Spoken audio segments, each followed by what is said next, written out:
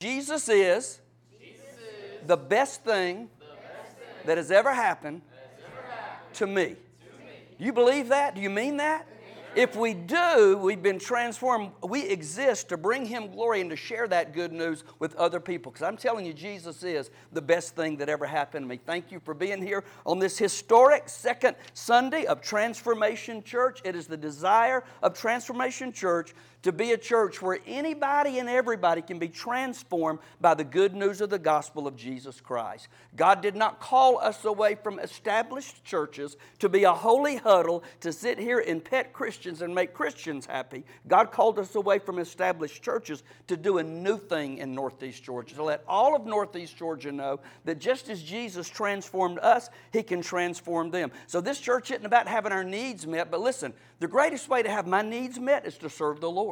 Because even Jesus, the Son of Man, didn't come to be served, but to be a servant and to give His life as a ransom for many. So for this to be a successful church plant, that's what we got to be about. We got to be about service. So some of you were up late last night, early this morning, cooking and preparing lunch so we can have lunch together today. And you got up extra early. You lost an hour of sleep last night to come and worship. Students driving from 35, 40 minutes away. So this is a great thing that the Lord is doing. And I want you to dream big. I want us to think big. I keep using the term holy huddle because so many churches are nothing more than man-centered holy huddles that exist to meet the whims of the people or to please the power brokers or the families in charge. We don't want to be that kind of church. We want to be a God-centered church that we see God do big things that only God can do because we're just normal, ordinary people. And God loves to take ordinary people and do extraordinary things. I want to think with you this morning on this subject. It's not about you. It's not about you. That's not an original statement from me, but that is a powerful statement that it's not about you. Transformation Church is not about me. Transformation Church is not about you. Transformation Church is about bringing Him glory and seeing all those homes that we passed as we drove here today. Jesus wants to transform them as well. Jesus wants them to experience what you and I have experienced. So God saved us to serve Him, and we serve the Lord by serving others. That's what Jesus did for us. So take your copy of the Word of God, if you'll, and turn to Matthew chapter number 4. We're kind of being in some different places this morning. Matthew chapter 4.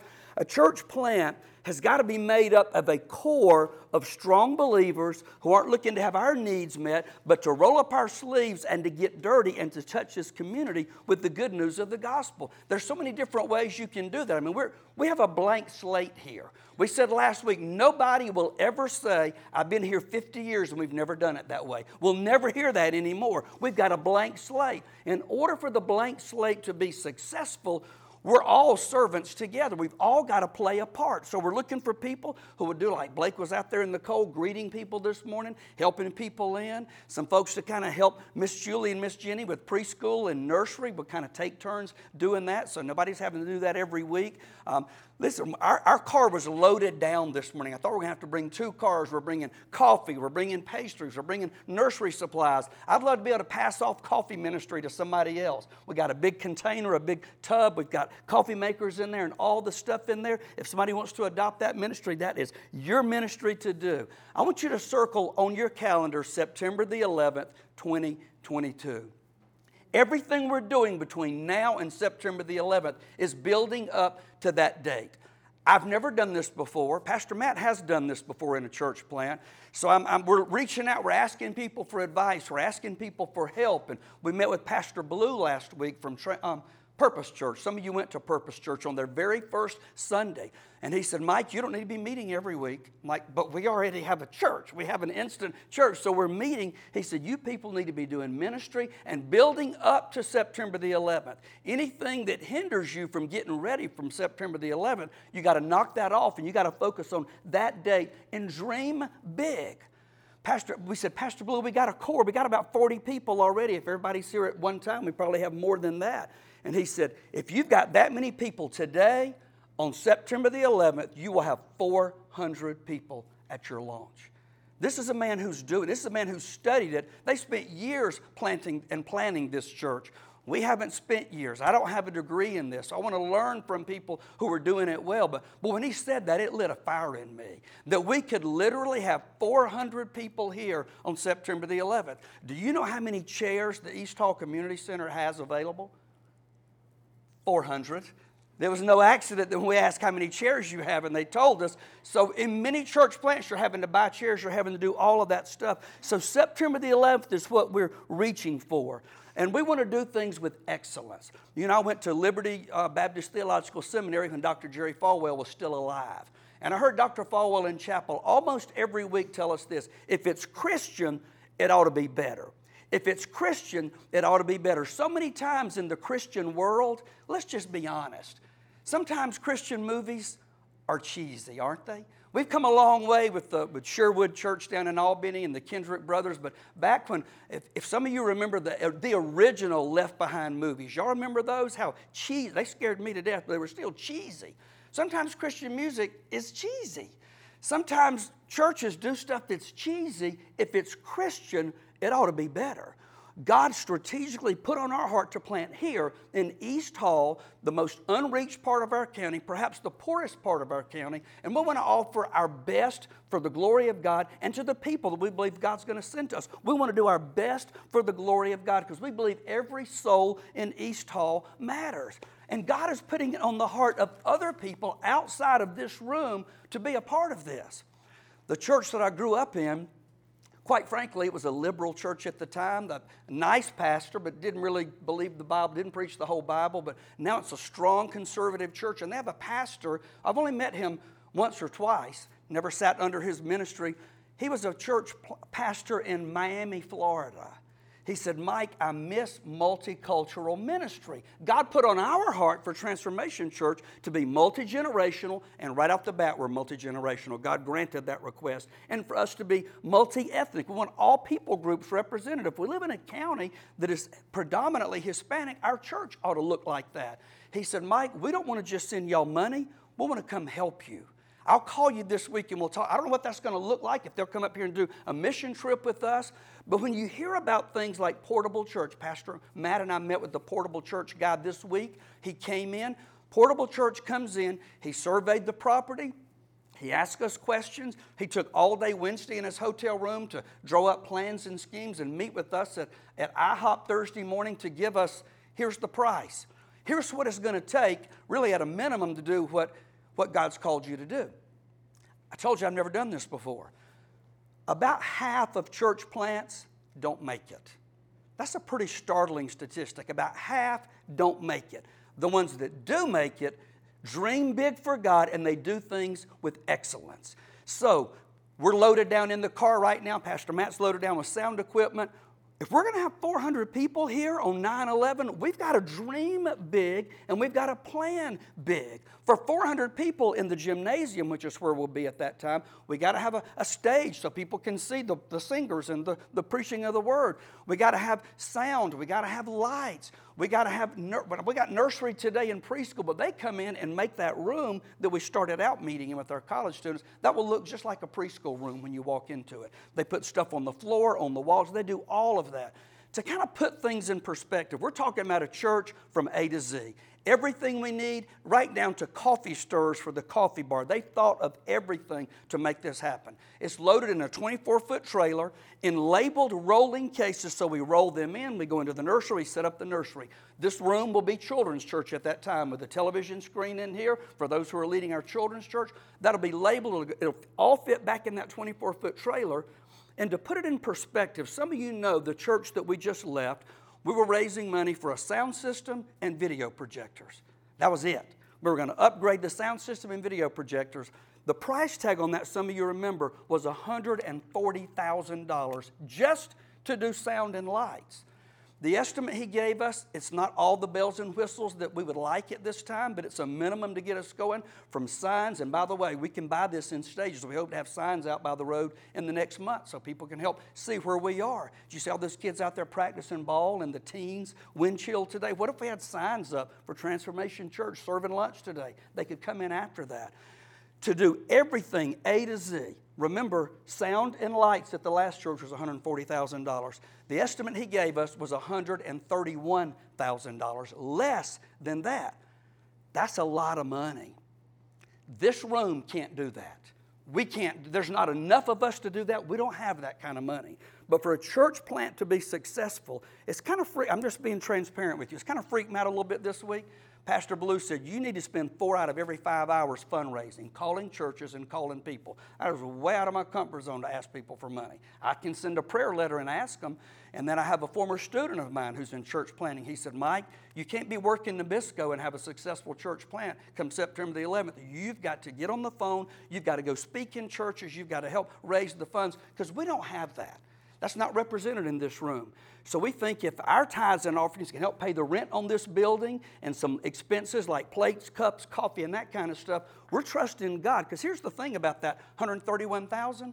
When it's done, it's done. We have a complete church. It's everything we need to do it with excellence we have at that moment. So if we got a core of about 40 adults, everybody comes at one time, Pastor Blue said, here's what you need to do. You need to seek 200 people, that's a lot of people, who will give $200 a month above and beyond their tithes to their local church for 5 months. That's $1,000. If 200 people do that for 5 months, we've just raised everything we need for the first year of ministry. Portable church, the advertising, we'll do mail-outs before September the 11th. He said he spends about $12,000 on those, and he said one of his biggest mistakes was he didn't send enough of those. Pastor Blue invited us to come to, I'm not even getting to my text yet. I'll get there in a minute. He invited us to pray about this. He said, I'm not your Holy Spirit, but I want you and your people to see what God can do. This is our second Sunday. This is their third Sunday. He invited us to come to their church on Easter Sunday. It's in Houston. Some of you went there.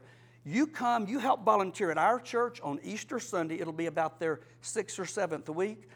Give your people a picture of what God can do. They're planning to have over 400 people there that day. So I think we're praying about that. Let me know what you think about that. For us to go help this new church serve, we're helping each other, and God give us a picture. If God can do that in their 6th Sunday, we're talking September the 11th, is 6 months away. What can God do then? If we spend this summer, it means we got to do some stuff different, y'all. We got to think outside the box. If we're going to bring in a church willing to do a mission trip up here, me and my wife got to clean out some bedrooms at our house that we got junk in to put people in. We're going to have to all do that and come together to do that. Why? Because Jesus is great. We just sang about how great He is. If He is great, He deserves my best. He deserves your best. Apart from a personal relationship with Jesus Christ, there is no hope for Hall County. There is no hope for the nations. You know, it's estimated that 75,000 people worldwide die every day without ever hearing the gospel. Without ever hearing the gospel. Now, when I grew up in rural South Georgia, I just assumed everybody had. I didn't get saved till I was 15, but I'd heard the gospel. When summer rolled around, my mama worked full time, so me and my sister went to every vacation Bible school in town. So I heard all this stuff. I didn't make that personal in my life till I was 15. But then I remember when I was working at a grocery store in Athens when I was in college. And for Mother's Day, I know things are different now, but back then, Mother's Day, everybody bought a flower for your mama. Who remembers that? The color flower corresponded if your mom's living, if your mom's with the Lord, all this kind of stuff. And a boy came in and he said, why do y'all have all these flowers for sale? And I thought, what rock did you just crawl out from under? Everybody knows you go to church on Mother's Day and you get your mama. He had no clue. You know, we just sang about speaking Jesus over our family. The Lord just got, y'all, I have a son-in-law who does not know the Lord. If Jesus comes back today, my son-in-law who grew up in Miami, Florida, in poverty, much like the community we're in, had never been to church. He'd been to a Catholic church once or twice as a little boy. He came to Riverbend a time or two in Airline. He's never been in church. That's the world we're living in. I don't have to go to Brazil or Uganda or a foreign country. We passed bunches of houses to get here today of people who don't know the Lord. Did you know that 83% of the world's population have heard of Coca-Cola? Think about that. 83% of the world. I mean, there's like jungles and places where people don't go, but 83% of the world has heard about Coca-Cola. 76% of the world's population have seen a Coca-Cola, and 63% of all human beings on planet Earth have drank a Coca-Cola. But yet we're surrounded by people who know nothing about the Lord. That tells me that a secular company who disdains people of faith like us, by the way, if you watch the news in the last year, a secular company does a better job of getting their message out than we do. Coke used to say they're the real thing. No, Jesus is the real thing. And if Coca-Cola can saturate the planet with their message, we should saturate the planet with the message of the gospel of Jesus, starting right here in East Hall County. God's desire is that all people come to know Him and worship Him. So Matthew chapter 4, verse 18, if you're physically able, let's stand, because we give honor and reverence to the Word of God. The power's in the Word of God. It's not a preacher or a personality, so we stand to honor God's Word. Verse 18, one day as Jesus was walking along the shore of the Sea of Galilee, he saw two brothers, Simon also called Peter, and Andrew, throwing a net into the water, for they fished for a living. Jesus called out to them, "Come, follow me, and I'll show you how to fish for people." And they left their nets at once and followed Him. Lord, just as you called those early disciples to drop everything they were doing and follow you, I'm so encouraged by the people in this room who dropped what they were doing to step out and trust you to do a new thing, a new church. Lord, we know the last thing we need is just another church like all the others. But God, I pray you'll burn a passion in our heart to be different for your glory. Burn a passion in our heart that we want to touch this community. We don't want to gather in a holy huddle to have our needs met, but we want to offer something that the world cannot offer to people, a personal relationship with you and a transformed life. So Lord, just as they left their nets to follow you, help us to leave the familiarity that we've been living in and follow you down any road at any cost. In the name of your Son, Jesus, we pray. Amen. Amen. You can be seated.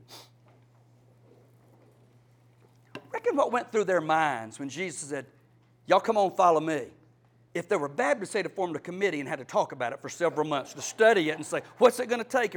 They dropped their nets at once and followed the Lord. Can y'all talk to me for a little bit this morning? What went through your mind when the Lord had called you? If you know, some of you are still praying about it, but if you know the Lord called you to be a part of this new church, to step out of the familiarity of an established church, wherever that was, what are some things that have gone through your mind as we're doing this? Scary. It is very scary.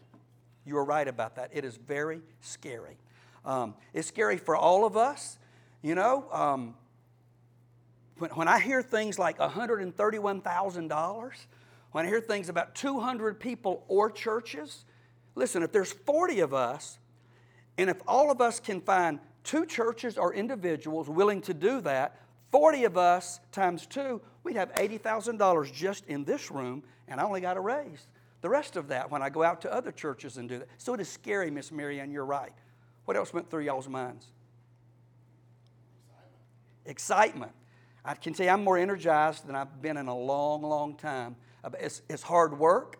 You know, I get up at 3:30 in the morning and I go stock cookies and crackers. I hurt from head to toe, but I'm more excited and fulfilled in ministry than I've been in a long, long time. Praying I ain't got to do that forever, and it will just be temporary. Somebody else.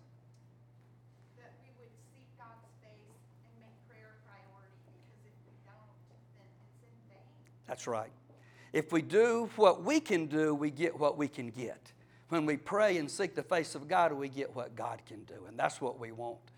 I said in my prayer, Hall County didn't just need another church like all the rest of them. Although we did say if you filled every church in this county, you would still have tens of thousands of lost people who can't get inside. That's how many lost people are here. But we want this to be a God-centered church, and for that to happen, we got to be people of prayer. Someone else, what went through your mind?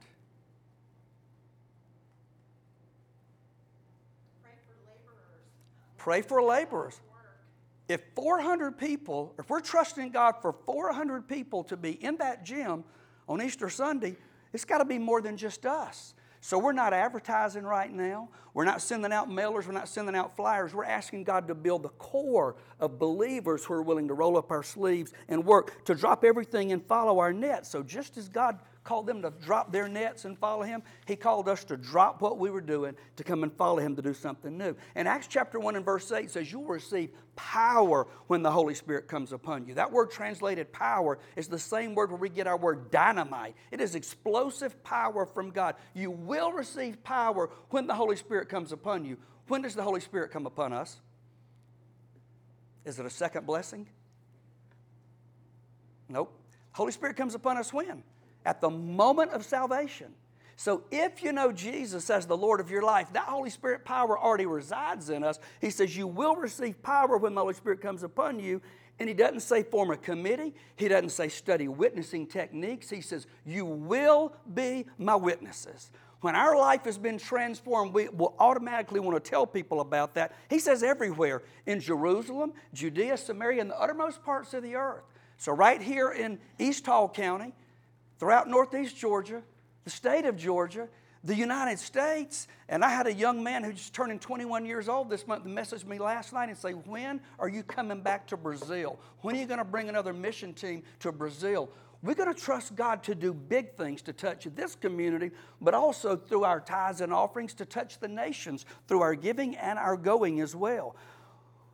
Why would we not tell everybody about the rescue we had? You see, when I understand my salvation means I was on my way to hell, I deserve to be in hell right now. Just the junk, the sin I committed after my salvation is enough that I ought to be in hell today. But when He reached down His nail-scarred hand and He rescued me and He saved my sorry behind, knowing I can still be a jerk, when I realize what God has done for me, I can't help but want to share that with other people. If I had the cure for cancer, I asked Squonka about her mom, and she was telling me her mom has cancer. I got to meet her mom when Jalen was in the hospital. If I had the cure for cancer and I didn't share it with my friend and her mom, what kind of jerk would I be to have the cure for cancer and not share that? Here's the reality. If the Lord doesn't come back in our lifetime, and I think He could, we're going to all die anyway. If I got the cure for cancer, I want to share that and prolong somebody's life, but we're still going to die anyway if the Lord doesn't come back. What we've got, transformation in Jesus, is eternal. It's the only thing that will matter 5,000 years from today. So when I see salvation as eternal rescue from damnation and separation from God, I can't help but share that with other people. So this is what we're going to do. Write this down, number one. We must love God supremely. If I don't love God supremely, this ain't going to work. Bad grammar, but it's true theology. If I don't love God supremely, I'm going to get tired. If I don't love God supremely, it's going to get old getting up stocking cookies and crackers when I just go get another full-time job somewhere else and take care of my needs. If you don't love God supremely, you're not going to be motivated to get out of bed early on a cold morning to come and shake hands and hug necks and help put together a breakfast. If you don't love God supremely, I'm never going to be able to guilt you into helping serve in the nursery or children's church or coming early and setting up a stage and a sound system. We must love Him supremely. If not, it's just all in vain. All I can do is just so much motivational talks unless the Holy Spirit of God gets a hold of you. Matthew chapter 12, familiar passage, verse 29, Jesus replied, the most important commandment is this. Listen, O Israel, the Lord our God is the one and only Lord. You must love the Lord your God with all your heart, all your soul, all your mind, and all your strength. I mean, think if somebody loves God 90%, that's pretty good. If somebody loves God with 90% of their mind, that's pretty good. But that's not the standard. The standard is the totality of who I am, my heart, soul, mind, and strength. The second is equally important. Love your neighbor as yourself. If I don't love God supremely, I don't care that the people I pastor are going to hell. If I don't love God supremely, I'm living for myself. I'm not concerned about the rest of the world. But when I love Him supremely, there's a passion in our heart to know Him and to make Him known. And if we don't get this one right, as Katrina said, prayer and loving God supremely, if we don't get this one right, nothing else is going to matter at Transformation Church. We will be a statistic of those 50% of churches that don't make it if we don't love God supremely. Number two, write this down. We must see people living hopelessly. We must see people living hopelessly. We said, when we see Hall County, we're not looking at red, yellow, black, white, rich, poor, skinny, fat. When we see Hall County, we see saved and lost. That's the only kind of people there are, saved and lost. And when I realize, as Marianne said, the world is scary. Gas is $4 and something a gallon. You know, I just saw the headline on my phone. I try not to watch too much news that Russia launched rockets near the border of Poland last night. Things are scary. We know, we've read the last chapter. We know how it's going to end. We're Christians. We look at the price of gas, and I'm working in grocery stores every day, so I see how the prices are going through the roof. I see the empty things on the shelves that I can't stock, and people are like, where are my Nilla wafers? I can't get Nilla wafers right. Where's my salt? You know, when I see all, and I'm saved. I know I'm going to heaven. I know the Lord's in control, but it can still be scary. Imagine how you'd feel if you didn't know the Lord, and you're living in this world, and this mess is happening all around us. When the world starts talking about World War III, it's unsettling, but I know where I'm going. I mean, he's going to blow that trumpet, he's going to toot, and I'm going to scoot, I'm going to be out of here. But there's a lot of people that are not. And I need to see lost people living hopelessly. Luke 13:5 says, I tell you again, unless you repent, you will perish too. If people don't turn to Jesus, they'll die and go to hell. Revelation 20:15, anyone whose name was not found recorded in the book of life was thrown into the lake of fire, a literal burning lake of fire. Matthew 9:35. Jesus went about all the cities and villages, teaching in their synagogues, preaching the gospel of the kingdom, and healing every sickness and every disease among the people. But when he saw the multitudes, he was moved with compassion for them. The Greek language there paints an amazing word picture that Jesus was literally sick to his stomach.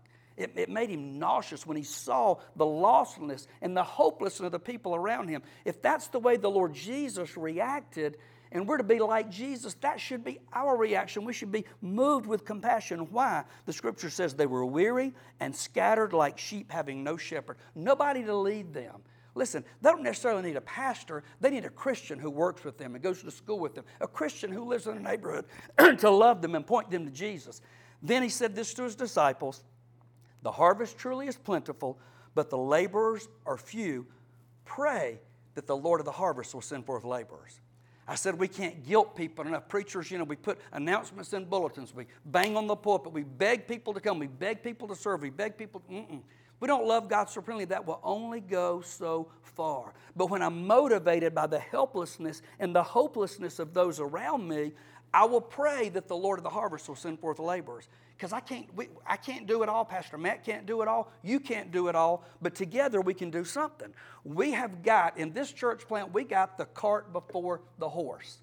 We're supposed to spend about a year researching and planning and raising funds. We have an instant church. So we missed the opportunity to do a lot of that stuff. And some people say, y'all are moving too fast. Are we moving too fast, or is God moving too fast by giving us an instant church? So we're trying to do the best we can to seek the wisest counsel we can. Katrina and I had a good conversation last night. Here's the reality. We could sit out under this tree in the 20-degree weather, and we can worship Jesus. And it's Jesus, and that's all I need. If we just want to have a holy huddle, those of us who love Jesus, we can meet in somebody's garage, somebody's nasty garage. We can have a worship service. We can worship Jesus. We don't exist to be a holy huddle. We exist to reach people who aren't going to church anywhere, and they're faced with choices. They can go to a free chapel or a Christ Place or a Concord, and they can sit there and nobody ever asks them to do anything. Nobody ever asks them to take up offering, keep the nursery, just nothing. Just be another face in the crowd. I'm not saying that's wrong, because that church does have servants to do what they do. But God has called us to roll up our sleeves and get busy to see people hopelessly. And number 3, we got to witness passionately. We must witness passionately. Write that down. There are things that probably all of us are passionate about. Anybody that knows me more than about one day knows I'm passionate about that little blonde-headed boy named Wyatt McCoy Dura. I cannot get enough of that little boy. I'm obsessed with that little boy, my first grandson. I had the best papa on planet Earth. He was my hero. I want to be that papa to Wyatt. We got to go visit with him the other night. He was walking like Frankenstein, and he was just tearing off, going everywhere. I'm passionate about that little boy. To get to sit back, those of you who have grandchildren, it's awesome when we have children, but to see my little boy that looked just like that at that age, to see my little boy loving his little boy so well, blows me away. I am passionate about the University of Georgia Bulldogs. Y'all know that if you know me. I will act like a fool. I will paint my face red and black. I'll bark like a bulldog with 93,000 other people. We went to that baseball game a few weeks ago. It was hot as blue blazes. We were crammed in like sardines, and we lost. I don't like to lose to anybody, but especially the nerd school. We lost to Georgia Tech. I'm passionate about the Dogs. I'm passionate. Apologies to Blake here, takes all, at least he's not a Gator, okay? But Gators need Jesus too. If I can be passionate about my grandson who cannot affect anybody's eternity unless he sells out to Jesus, if I can be passionate about the Bulldogs who can't do anything for my eternity or anybody else's, shame on us when we're lukewarm in our faith about Jesus. Shame on us when we just want to go sit in a church and let somebody minister to us and we walk out of there and act like what we just heard makes no difference. We must be passionate. If we don't have passion and love God supremely, this is not going to last. There'll never be a September the 11th. There'll never be 400 people here. We've got to be passionate about it. I'm not a passionate fisherman. My son is. I don't do much for hunting and fishing. I'm from Cordell in South Georgia. I fished a little bit with my daddy because it was one of the only things my dad would do. He didn't know Jesus at the time to spend time with me. So I'd go fishing. You know what we have in South Georgia? Gnats. You know what gnats are? They're demons with wings on, sent to torment you. So you sit out there fishing. All I can do is swat gnats and shake my fishing pole, and Daddy's like, got to be still. I can't stand it. My son likes to get up and infringe on Chinese people's time with God and get in a deer stand and hope if he does it 20 times, he might see a deer one time. I don't understand that. Just shoot it and let me eat it, and I'm happy. I love to eat fish. But some lessons we can learn from fishermen. Jesus called them to leave their nets, follow me, and I'll make you fishers of people, of men and women and souls. Right, letter A, fishermen are diligent. Fishermen are diligent about what they do. I wish we had Ben Smith here. He's a professional fly fisherman. He could tell us all about that. That joker is diligent with his fishing. I follow him on Instagram. He catches some big old giant trout. He doesn't give up. They're diligent. We've got to be diligent. We cannot give up. If we have 40 people here one week and 20 people here the next week, we cannot give up in that. You know something else statistics tell us? I'm trying to learn from all these people. They say if you start with 40 people, if you're not careful, in a year you may have 20 people. What's the key there? Getting involved. Rolling it. When you help own the ministry, when you realize we don't have paid preachers here, we're all together rolling up our sleeves. When you realize you got to own the ministry, you'll stick with it. Got to be diligent. The second thing about fishermen, that's why I'm not good at it, they're patient. Fishermen are patient and persevering. They will sit there and wait and swat the gnats and hope they catch a fish. We got to be patient and persevering. Now, the good news for us is most church plants don't start with this many people. Most church plants start with 12, 15, 20 people, so already ahead of the ball game there, but we got to be patient and persevering. James 5:7 says this, dear brothers and sisters, be patient as you wait for the Lord's return. If God let me take one word out of the Bible and just erase one word, it would be that one, patient. I don't like it, and I don't want it. I learned not to pray for it. You know not to pray for patience, right? I prayed for patience years ago as a college student. God sent me to intern at the state capitol in Atlanta and drive in that traffic. I ain't never praying for patience again. The Bible says tribulation works patience. If you want to have more patience, trouble brings that. But he says, no, you got to be patient as you wait for the Lord's return. Consider the farmers who patiently wait for the rains in the fall and in the spring. They eagerly look for the valuable harvest to ripen. We may have some weeks, especially this summer when our students are gone, maybe 10 or 12 of us. Are we going to persevere? Are we going to hang in there? Are we going to say, God called us? Have y'all heard Karen Peck's new CD, Your Cousin? Have you got that? Whoo! I'm telling you, I texted her yesterday and said, I think every time you can't outdo your last one, and you do. That song, Lead Me Through. If God leads you to it, God will lead you through it. God's called us to do this, so God's going to do it. God didn't call you to leave an established, comfortable church to come. God's going to do it, and souls are worth the wait. We've got to be patient and persevering. The third thing about fishermen are willing to change methods and locations. If the fish ain't biting here, you go somewhere else. Fishermen are willing to change methods and locations. The gospel never changes. The death, burial, and resurrection of Jesus never changes, but the methods must change. If we're going to reach, again, if we're having a holy huddle, I'm good in your garage. I'm good with no air conditioning under a tree. If we're just concerned about us and a holy huddle, We want to reach lost people. We want to reach poor people who don't have anything. We want to show them that God wants to bless them. God wants to transform them. So we got to be willing to change our methods and do things a little bit differently. We're doing it. We're in a community center. Do you realize that for a little under $1,000 this month, we got this room every Sunday and every Thursday night for our students. If we were in a church building, we'd be paying a mortgage. We'd be paying one church plant Julie and I went to, they pay $600 a month just in their utilities. We'd be paying for internet. We'd be paying for a cleaning service. But for less than $1,000, we get all of this, your tax dollars at work. It's a beautiful thing for a change to do that. So what I'm trying to tell you is once we raise the money for Portable Church, it's paid for and it's done. We don't have to come up with a whole lot of resources to make a huge impact on this county, to be able to buy tracts, to send people out, to feed the poor, to give backpacks, to do the things we need to do to touch a community that needs the Lord. We got to change methods. We can't. The definition of insanity is doing the same thing over and over and over again, expecting different results. We have enough of ho-hum, man-centered churches. Fishermen are willing to change methods and locations. 1 Corinthians 9:22. Paul said, when I'm with those who are weak, I share their weakness. For I want to bring the weak to Christ. Yes, I try to find common ground with everyone, doing everything I can to save some. We've got to be willing to change methods and locations. Letter D, fishermen are willing to get dirty in the process. Fishermen are willing to get dirty in the process. You're willing to get out there and sweat, fall in the muddy Flint River if you have to, whatever it takes to catch those fish. We got to roll up our sleeves and get dirty. You know, that's why we said last week, come as you are to this church. God cares more about your heart than what you're wearing. And when we're trying to reach a community that doesn't have a lot of resources, I ain't wearing a three-piece suit because they can't afford that. I want them to feel like they're at home among common people just like us. We want people to feel right at home when they come here. And so if it means I got to get out and I got to get dirty, if it means somebody says, hey, you know, I don't have anything. I don't have any family in the area. And, you know, my husband is the only breadwinner and he fell and, you know, hurt his foot or hurt his back. I need somebody to come help cut the grass. We got to be willing to do stuff like that. Here's the thing. People do not care how much you know. They don't care how many theology degrees you have, how much Bible verses you can quote. People don't care how much you know till they know how much you care. So we're going to show this community that we care. If it means we get dirty and we sweat, we're going to do that. Jesus went to the sinners, didn't he?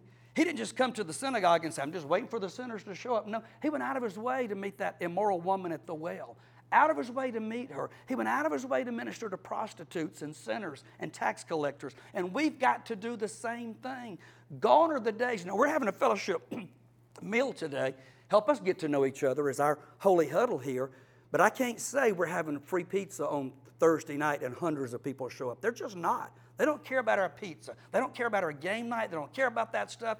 That's for us to energize us, to reach them. We got to show this community that we love them and we care about them and we're willing to get dirty. Letter E, fishermen expect to catch something. I was at Dana Flowers' house yesterday helping them move to their new home. And in his garage, he had 5 or 6 different fishing rods. Well, we were trying to get the job done. I didn't ask him. I'm not a fisherman. But I expect different ones must be for different things. He had all kind of fishing supplies. They were living on the lake. Now they've moved. Fishermen expect to catch something. If you never catch anything, why the heck are you going fishing? If we believe that this is what God's called us to do, if we believe God's called us to have more than a holy huddle, just another Bible study for Christians, just another prayer meeting for Christians, if we believe God's going to do something big, when we pray for rain, you better get a dadgum umbrella. We're praying for 400 people on September the 11th. That's scary. Yes, the words used. That's scary to me, but it's also exciting, the words you use. What do I have to do to accommodate that? No, what do we have to do to accommodate that? We got to pray that the Lord of the harvest will send forth laborers. We got to pray for more Christians who are committed to the Lord to come. We're already multi-generational. We got to pray for God to make us multi-ethnic. We need some Hispanic-speaking people here to help us reach this community. If we're going to have 400 here, Pastor Blue said, when you do your mail out, I'd put it in Spanish too. Well, I may have to say we're not offering, bilingual services at this time, but those children who go to public school around here, they know how to speak English. We got to be prepared for that. When we pray for rain, grab our umbrella. When that pastor last night messaged me on Messenger and said, we don't want to just send you money, we want to come help you.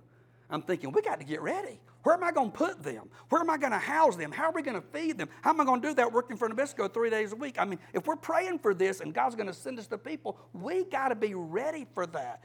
It means we got to clean out some rooms because we might need to beg college students to come back and help us this summer for some of that stuff, even as you're away at home. We got to be ready. A fisherman expects to catch something. Easter at Purpose Church, I think, can give us a glimpse of what God can do.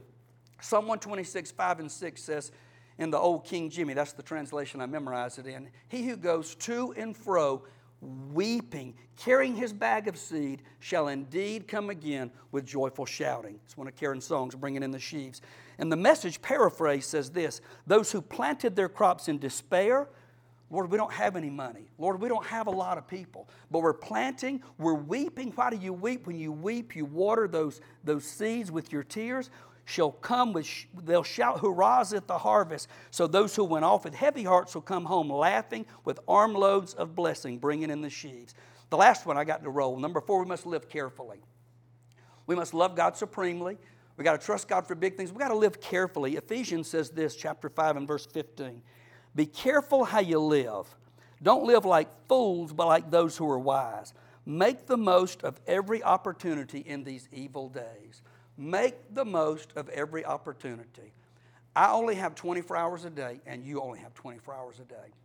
The President of the United States only has 24 hours a day.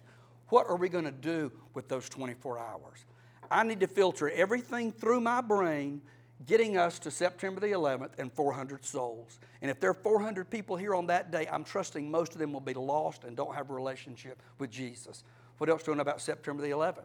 It was a day of great tragedy in our country. It was a day out of great tragedy. Hope was born as we saw people come together. Our Congress stood on the steps of the Capitol and linked arms and sang hymns and prayed together.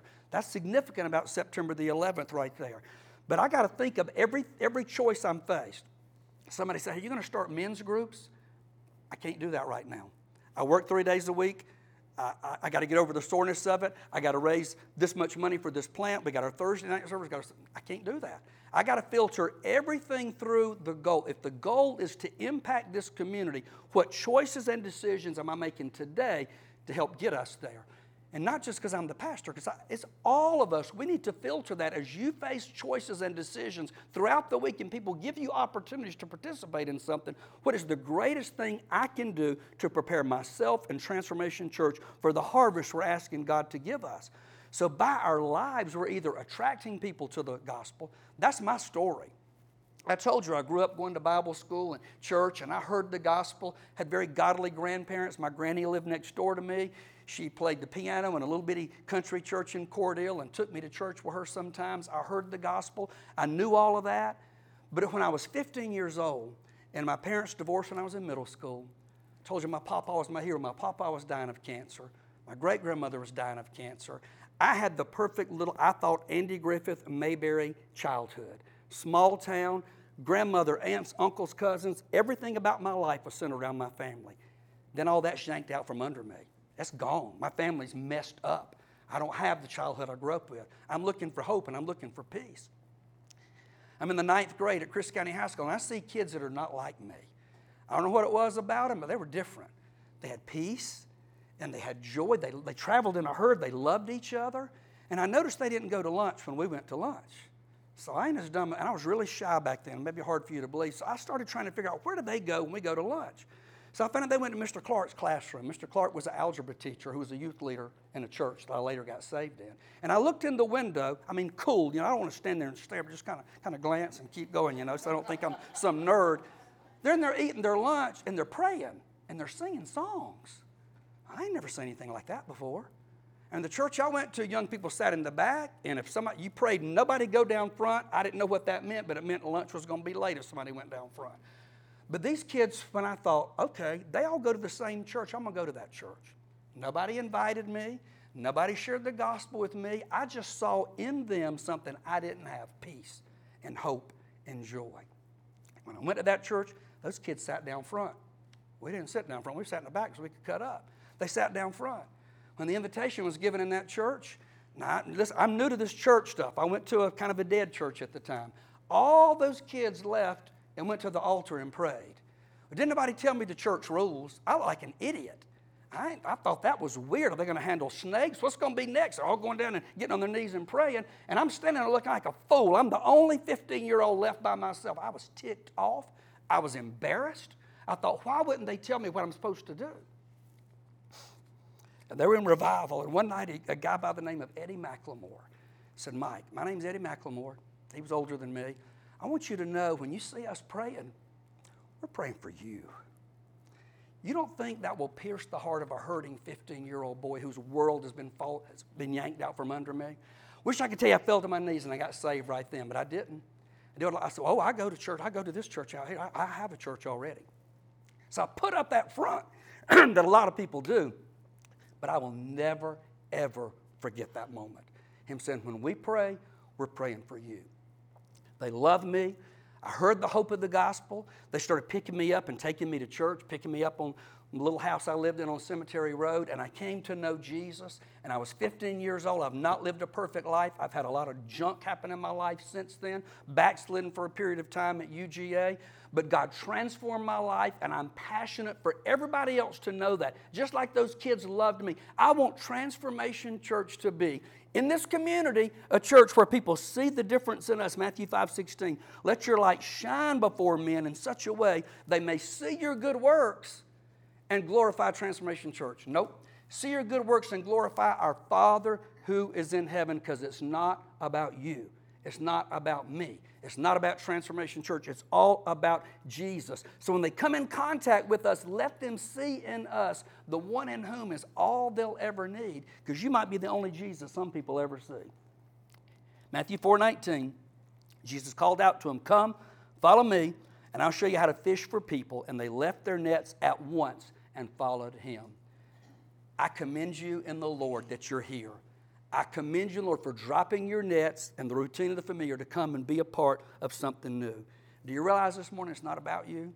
We're not looking for a holy huddle. We're not just looking for another Bible study. There are plenty of those out there. As we grow and God allows us to do more things, we'll offer things like that we can't necessarily offer right now. But it's not about me. Do you know this Jesus? I told you, I heard about the gospel most all of my life. My granny, I'd go next door and she'd pull out the maroon book off of her bookcase called Beautiful Bible Stories. And as a little boy, my granny would read to me from that book, planting seeds of the gospel in my heart.